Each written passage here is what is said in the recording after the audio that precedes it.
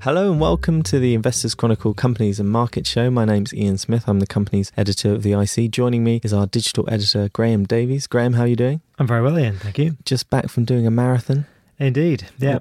What time did you manage? 3 hours, 9 minutes. 3 hours, 9 minutes in your first ever marathon, putting us all to shame. Yeah, very proud of that. We have another long distance running specialist in the control room today, Dominic Toms. How are you doing, Dom? Doing very well, thanks, Ian. What's your fastest marathon time? 2:59. 2:59. We've got a real strong running team. Also joining us is Emma Powell, our financials correspondent. Emma, how are you doing? Yeah, good, thanks. I've never run a marathon. Oh, you've stolen my question. I was asked what your fastest time is. Well, you've got it still to come. I did ride 100 miles, though, in a day last year, so... Not just for fun, as part of an actual competition. Yeah. Ride 100. Well, perhaps a marathon's next for you. One of our listeners did ask me to say what the day is at the start of the podcast. So the day we're recording this is Thursday, the 2nd of June. And it's a big day, Graham, for BHS. It is indeed, yes. Well, today should be, although we've heard, it's been a long-running saga, but today should be the day that the identity of any potential saviour for BHS is revealed, if there is to be one, indeed. And we caveat that a bit because we don't know exactly. That's what everyone thinks that kind of should be. So hopefully by the time this podcast goes out, we'll know a little bit more about the future of BHS. And the reason I raised BHS is because another fashion retailer sadly is going to close its doors this month. Austin Reed, which fell into an administration at the same kind of time as BHS. Yeah, it's quite strange because we've had a fairly long economic recovery now, and we're still seeing these large retail failures on the high street, which suggests changing maybe trends in the way people shop, or just that these are potentially individual cases of not very well managed businesses. It's difficult to say, really. Yeah, it's a difficult picture on the high street at the moment, isn't it? As we've talked in previous podcasts, that some businesses are still faring well. Yeah. But yeah, okay. I think these guys maybe didn't address the online challenge as well as others have done. Mossboss is one that has reacted well online, and the older the company, the more likely they are to have a kind of cripplingly expensive pension scheme such as BHS. So yeah, there's specific stuff to each company. But so today we should find out the latest candidate for the saviour of BHS is a Portuguese group called Riches, oddly enough fronted by a chap called Greg Tufnell, who is the brother of former England spin bowler Phil Tufnell. It's one of Emma's favourite cricketers. I only know about him from I'm a Celebrity. Brilliant. Greg apparently used to be managing director at Mothercare, but that was 16 years ago. Okay, times have changed perhaps since then. Another thing that caught my eye is in 7 days is Wetherspoons, where the founder Tim Martin continues to have his say in the Brexit debate. And what's he done now, Graham? He has had printed 200,000 beer mats, which are going to be strewn around the hundreds of JD Wetherspoons pubs around the country, basically with various messages, Brexit supporting messages.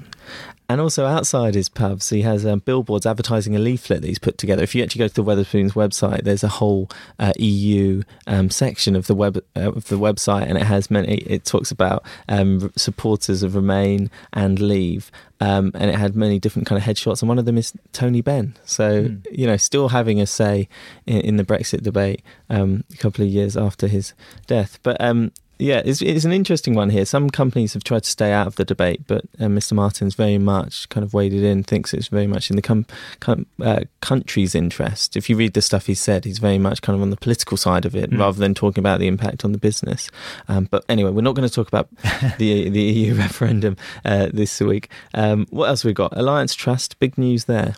Yeah, really interesting one. This one, the RIT Capital Partners, which is chaired by Lord Rothschild, and was sort of formed to run Rothschild money, is making an offer to take over Alliance Trust, which is they're both amongst the largest investment trusts around. So I think the combined entity would be about 5 billion, and then by some way the largest investment trusts in the UK. It's interesting. It's been an interesting time for Alliance because it has this huge history, but it's had a very volatile couple of years with attacks from Elliott, the activist investors, and Catherine Garrett Cox being ousted from the board and so forth. So it's been very up and down.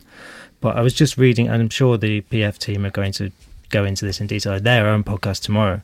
But I was just reading that actually the share price performance of Alliance has improved quite a bit recently. So maybe Elliott's actions are, bearing some fruit. It's so hard to tell with an investment vehicle over such a short period of time, though, isn't it?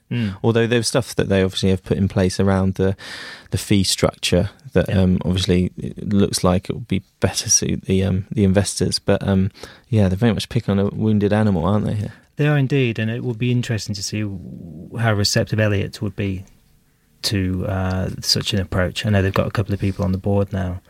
You would suggest that they're only at the beginning of what they hope is a transformation of the Alliance business, and would they be happy to accept a takeover at this point? Who knows? Be careful what you wish for if you're going to absolutely hammer the management. You don't know exactly, and it did very much come out of the blue. But it could be a case for Rothschild of. I saw there was kind of a quote attributed to a past Rothschild around kind of investing when there's still blood in the streets, and that's very much looks like a case of that figuratively. Yes. Okay, what else have we got in news then? It seems to have been a shift in sentiment towards in the resource market. So oil past $50 a barrel. I think it's just below it currently as we discuss things on this podcast. Yeah, I looked just before it came down. It's 49.38 or something a barrel at the moment. So it did, briefly pass this psychologically important $50 a barrel level. I remember a few years ago, $100 was the psychologically important level. So we've got some way to go yet.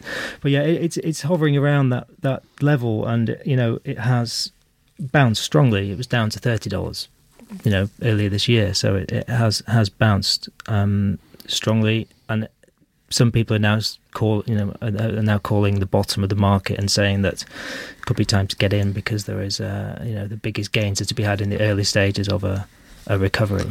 We got an interesting news analysis piece, kind of two-header from Alex Newman and Bradley Gerard this week.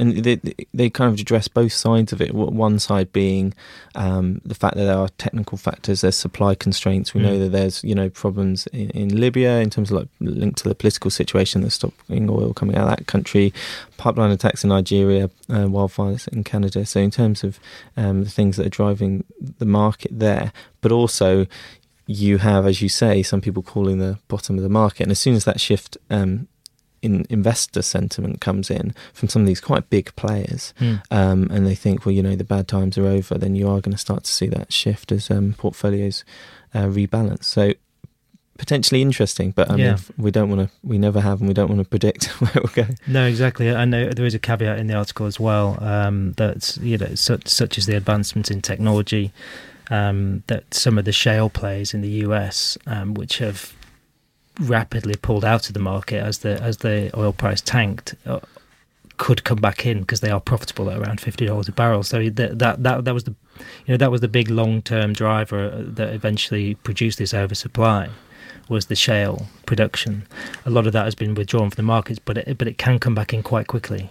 And did you see in terms of the producers, they're looking to diversify too? Saudi Arabia taking a huge stake in Uber. Yep. Really just trying to kind of get out of this market. I can't remember the figure of how much of a stake they've taken. I think they've got a vote on the board. They've got a seat on the board. It certainly cost them about $3.5 billion. So I'm not sure of the size of the stake. But interestingly enough, this article is timed quite well because OPEC is actually meeting today in Vienna. They only meet twice a year generally. Today, Thursday, the 2nd of June. Indeed. And it's going to be, it is always well watched, but obviously the Saudi has a new energy minister, Khalid Al-Falih, I think, excuse the pronunciation. And he, whereas the Saudis have been quite truculent in recent times and said, no, we're not going to cap production. We're going to let the market do what the market does. Then this new chap is saying that they should OPEC should encourage rebalancing within the market. Especially if they're trying to list Saudi Aramco, they have a direct interest in kind of creating a reasonably more stable market for an oil stock. Yeah. And that's under his purview, I think, as well. Yes, exactly. I mean, and some of the oil producing companies, the likes of Libya and Nigeria and Venezuela, they're really, really struggling. So there is obvious pressure from that side, but then the other side of the coin, the willing or the desire from Iran to continue expanding its production. So it's a very difficult balancing act. Well, we'll continue to cover that. Thanks for that. Well, the other thing in terms of our longer news analysis piece, which, Graham, I'm going to ask you about, although it was written by Mark Robinson, but I know you've had a read of it, was looking at consolidation in the kind of big agriculture sector with Bayer's bid for Monsanto following ChemChina's deal for Syngenta. What do we think is kind of going on in this market? Yeah, and these are huge deals as well. The mooted deal from Bayer is $62 billion for Monsanto. Party time if you're a kind of investment banker. I mean, indeed. I mean, I think it is. It's a long-term theme: feeding the world's population. It's all we've talked about it for many years. We are going to hit a crunch point where feeding the world's population it gets more and more difficult. So to improve the yield of agriculture, new products need to be developed, and the likes of Syngenta and Monsanto are at the forefront of that. Hence, why they've become very large companies in their own right, and also why other companies would like to buy them. And often these companies, for example, the Bayer deal, Bayer is more of a bulk chemicals business. It's looking at the specialist work that Monsanto does. I think it is, that's the general theme. People are looking to consolidate what is a market that can only grow. Yeah, and with the prices the way they are, there's the desire to get scale. Then you have the more specific factors of China trying to secure its future food supply for a huge and growing population. And so there's lots of stuff going on there. And apart from this piece, Mark also discussed sector focus on this issue only a few weeks ago, where actually we talked about, and we did a video, I spoke with Mark Robinson about the consolidation in this area. So if you want more on that, there's plenty more online. And it is fascinating. I had a quick chat with Mark before I came up here, and we talked about how Monsanto and Syngenta tried to get together a couple of years ago, and I asked, well, why aren't regulators stop that one, but why wouldn't they stop Bayer or BASF, one of the other potential bidders for Monsanto? And it is going back to that, the general bulk chemicals guys are looking at the specialists. If you try and get two specialists together, the regulators may come down on it, because what the specialist agric businesses have done is created almost a monopoly in seed production, but then they produce the chemicals that actually trigger those seeds as well. So it becomes a bit of a vertical supply chain that people have to buy into. And as we've seen in the telecoms market, regulators, European and global, find it more difficult to get involved in vertically integrated consolidation in industries. So they within a particular sector, they will quite clearly put a bar on things that are going to limit the amount of competition. But when it comes to that kind of taking on different businesses at different levels, it can be more difficult to police. So it might just be the nature of the deal. Indeed. Okay, well thanks a lot for that. Yeah, thanks Graham, thanks a lot for that. Okay, so Emma, we're going to talk now about your feature that you've written on broken brokers. It's actually quite difficult to say. And this is looking ahead of a big EU directive that has actually been postponed but is still delayed, but planning to be coming in January 2018. Now, what is going to be happening, and how does it affect stockbrokers? Well, it's called MiFID II. And I mean, it covers a whole range of things, actually. But the one we've kind of concentrated on is the kind of new rules it seeks to introduce about the payment for research, analyst research, obviously that comes from brokers.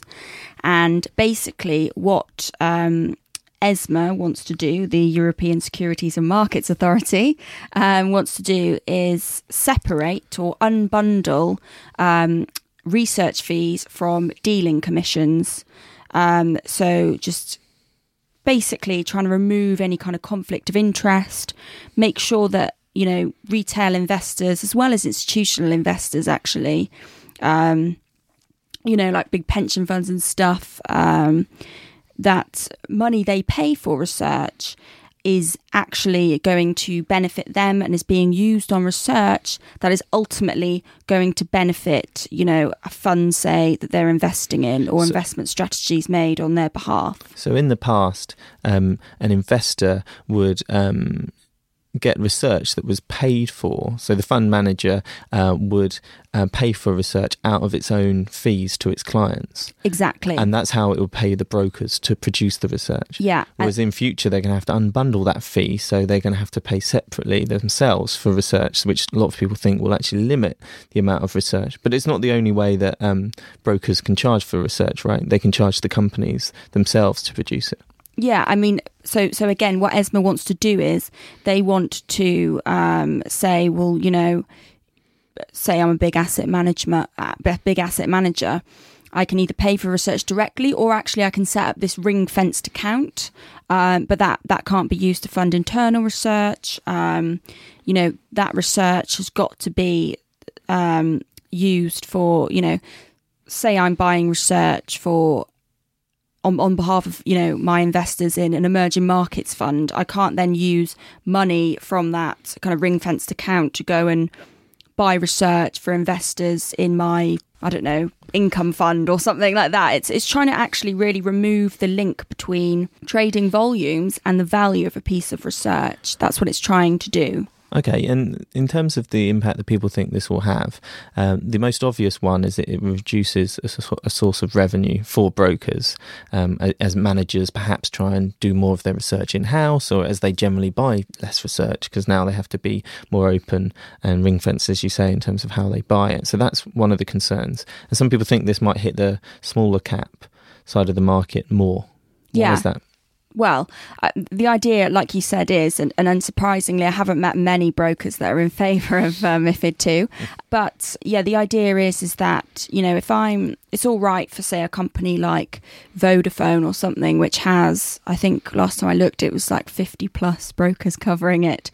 So it's fine for them. But for a small or mid-cap kind of company, the concern voiced by a lot of brokers is that, MiFID II is going to remove the commercial incentive for, unless you're a house broker, remove the commercial incentive for a lot of brokers to cover the stock. So less brokers are going to be covering it, which will mean that ultimately, the consensus figure that, we all get off somewhere like Bloomberg or wherever, or is reported in the media, that will become, made up of far fewer figures. You could have a consensus made up of 2 forecasts or something. So that's the worry. And then people worry that's going to lead to less liquidity in the smaller mid-cap market. Less interest in those companies, and then, less liquidity.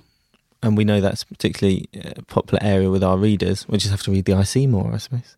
Wow, Irene, you said it, Ian, not me. Okay, I did say it. And I suppose there's many sides to this. It's really interesting. And one is, I suppose, it impacts on asset managers as well. Those asset managers that have more of that in-house research function will be better off. Those that have relied on external research, better off, not financially, but, they'll be better set to deal with it. Those that have more external research reliance, they might suffer. That's, I suppose, more of a side issue from this, but it'll be interesting to see how the asset managers. It's quite hard for both. There's also an issue around with these kind of ring-fenced account. Ultimately, it's got to have someone's name on it. And I asked the question: how can you put everyone's name that is investing in this fund? Because it's got to be traceable to a person that these clients are actually benefiting from this research. So how do you do that? In practice, you could just put the name of the fund down. But so there is the question for asset managers: is it going to become more onerous in terms of their whole compliance process and things like that, and the way that they're actually record keeping for, where their fees for research are going? And we'll have to see how that one plays out. And we've obviously got a couple of years yet before it comes in, but they'll be getting ready. It's interesting that we have a box within the piece, which is from a recent piece from Alex Newman talking about Research Tree. Now, why is that kind of business relevant to this? Are there ways that will there be new products and new companies coming online that will be able to provide something different? Well, yeah, this was actually set up by Rob Mundy, who's a former Liberum analyst, actually. Research Tree, it's very recent, the past few months I think it was set up, but basically what that's doing is offering, you can set up an online account, you can pay £40 a month, I think it is, and as a retail investor, I mean, there are actually other conditions at play in terms of the amount of trading you're doing and things, so it's not, there are still conditions, but basically you can get access to research. It is mainly, I would say, it is mainly kind of the smaller to mid cap brokers. The research on there's not many of the big banks, but it's so trying it may to well open it up. It's trying to open it up, and you see how it fits within the market. And I'm sure our readers are very interested in it if they're not already using it. But at the same time, they are going to suffer too if there's a reduction in the kind of coverage from these analysts. Well, yeah, exactly. It gives you less option. Less companies, less providers on the site. Okay, well, we'll be watching that with interest. The other kind of side of your piece, which is also very interesting, was this kind of idea of buy, sell and hold recommendations. Now, we get anything that is that blunt obviously has flaws in it. We talk about this a lot in the team, but also we get inquiries from readers about, what precisely we mean by these things, and it hasn't always been the way we've discussed it, but particularly with analysts, given their business relationships, it has been subject to quite a lot of criticism. Tell us about this kind of recommendation side of the piece. Well, yeah, the kind of criticisms are, what is the motivation for an analyst to sometimes kind of write maybe a buy recommendation? And, it's not to say that analysts aren't, are always trying to, have an ulterior motive, not at all, but there's this kind of inherent conflict of interest. I think we mentioned in the article that one former investment banker I spoke to actually said that, he's done kind of buy recommendations where he knows that, that kind of company might be a big client to another part of the business, or there is a kind of inherent conflict of interest. Yeah, and that's something you've quoted Daniel Davies. Yeah, so he also wrote. Yeah, he also wrote in the piece. Yeah, an earlier piece actually for the FT where he kind of went into a lot more detail about that. Yeah, and that's really interesting actually. Yeah, I think in this FT piece he wrote in August last year, he talked about a brown-nosed buy, which is a slightly horrible expression to describe when you would put a company on a buy because, it might suit your career or your business prospects of the wider business to do so. He also talked about client-driven buys, by which means if you are a kind of broker and you have a asset management client, a big client, and they have a very strong position in a certain stock, it might be difficult for you to then put a sell on a company that your kind of fund manager client has a strong buy. So there's lots of kind of things here.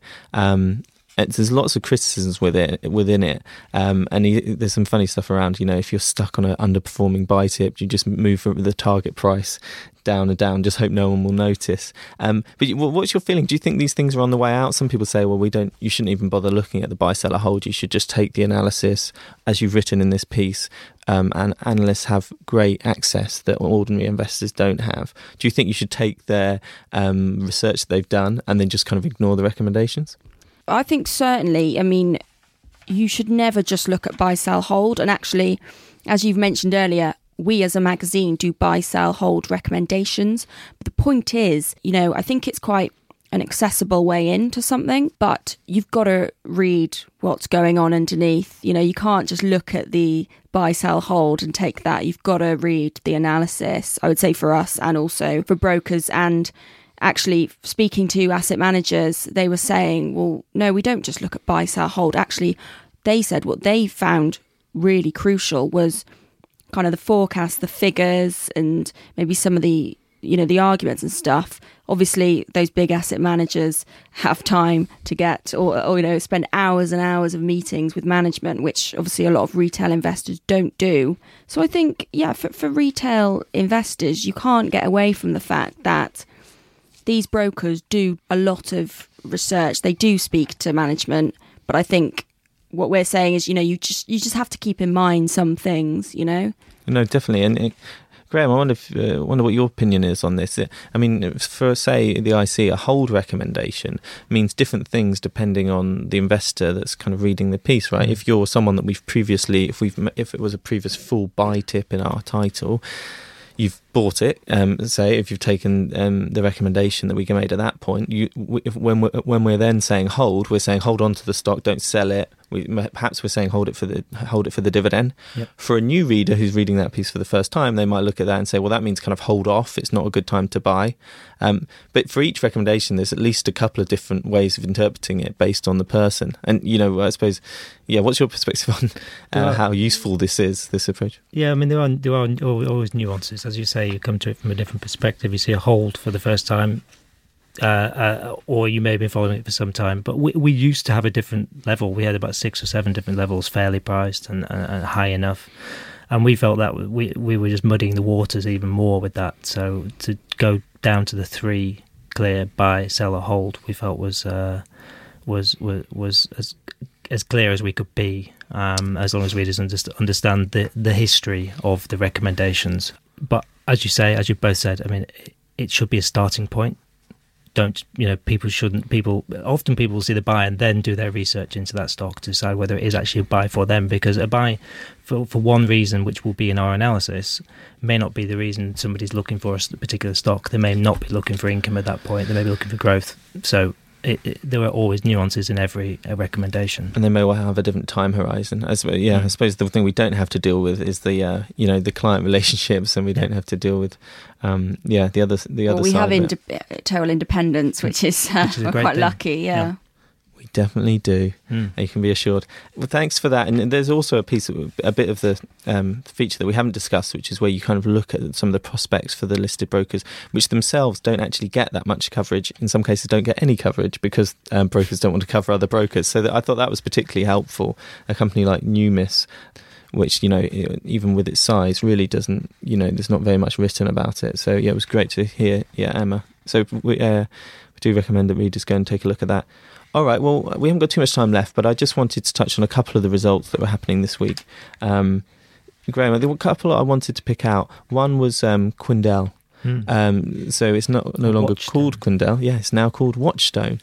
And if people were invested in Quindel, for you, but also if people kind of followed that story, this is a good update from Theron about how the management team are trying to kind of take it apart and put it back together. But obviously it's still not out of the woods in terms of certain things that are going on. No, I mean, it's an unenviable task, as Theron says, of repairing the damage that was done at Quindel. I mean, I think most of our listeners should know the backstory, and some of them will have painful memories of it. Huge restructuring going on there. The company have gained some goodwill by returning the proceeds of the sale of the professional services business. That was a decent return of cash there, and I think there's more to come possibly from that.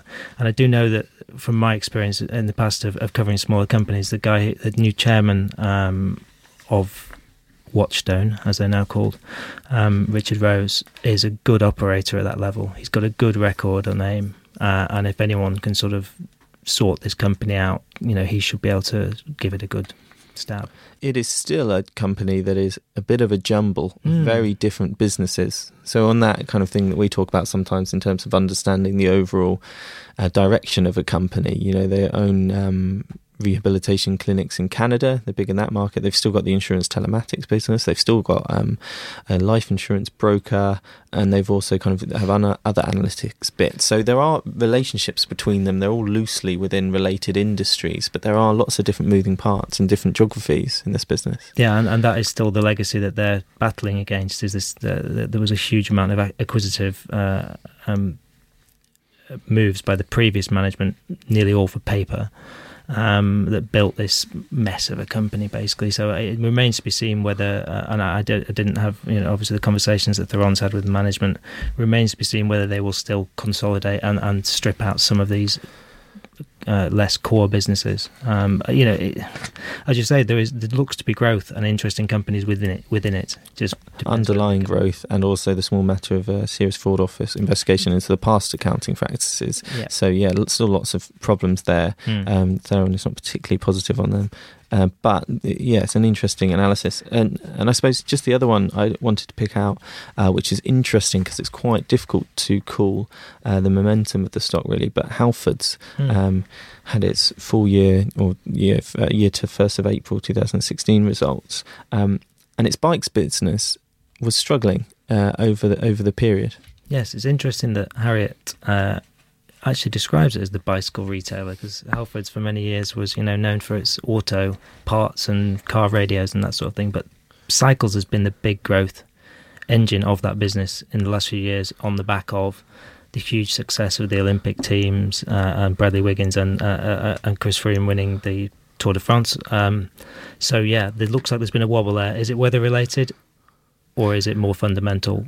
You would think with Halfords that they are quite, and I was talking about this with Harriet the other day, that they're quite well diversified when it comes to the weather, in the fact that if it is bad weather, people spend more on repairing their cars and getting new windscreen wipers and things like that. And if it's good weather, they spend more on their bikes. And obviously, you have to repair bikes if they go wrong. Yep. But obviously, they prefer better weather in that sense, because you've always got to get an MOT. But I suppose you don't always have to take your bike out on the road. And there are hopes that ahead of the Rio Olympics that they might be able to get another kind of spurt of interest in cycling. And they've got, Laura Trott involved. Exactly. Cycling has been the fastest growing sport in this country for many years. It's been huge. It takes over around the FT building, doesn't it? Yeah. Cycle superhighways. There's now a cycle superhighway, I think, that runs from basically near my house in Mile End all the way to work. It's ridiculous. Yeah. Interestingly enough, I did note that I think it was only last week, that Halfords announced a couple of little acquisitions, didn't they, in the sort of online side of things, but in the cycling areas, and maybe that suggests that they need to do a bit more online. Yeah, I was reading about this as well. I mean, they haven't got huge debt positions, so they definitely have the headroom to make acquisitions, and maybe that's where the growth is going to come from. But anyway, yeah, they suffered a real wobble. There is concerns out there around consumer sentiment as well, for things we've discussed, and it's not just weather related. So yeah, an interesting one there. All right, well, there's a few more results in there, not quite as many as there were the week before after the kind of mad rush that we had in May, quite unforeseen. But there's lots of other interesting pieces in there as well. So alongside Emma's feature, we've got Chris Dillow talking about the UK economy post the EU referendum, which we've done quite a good job of not talking about for once.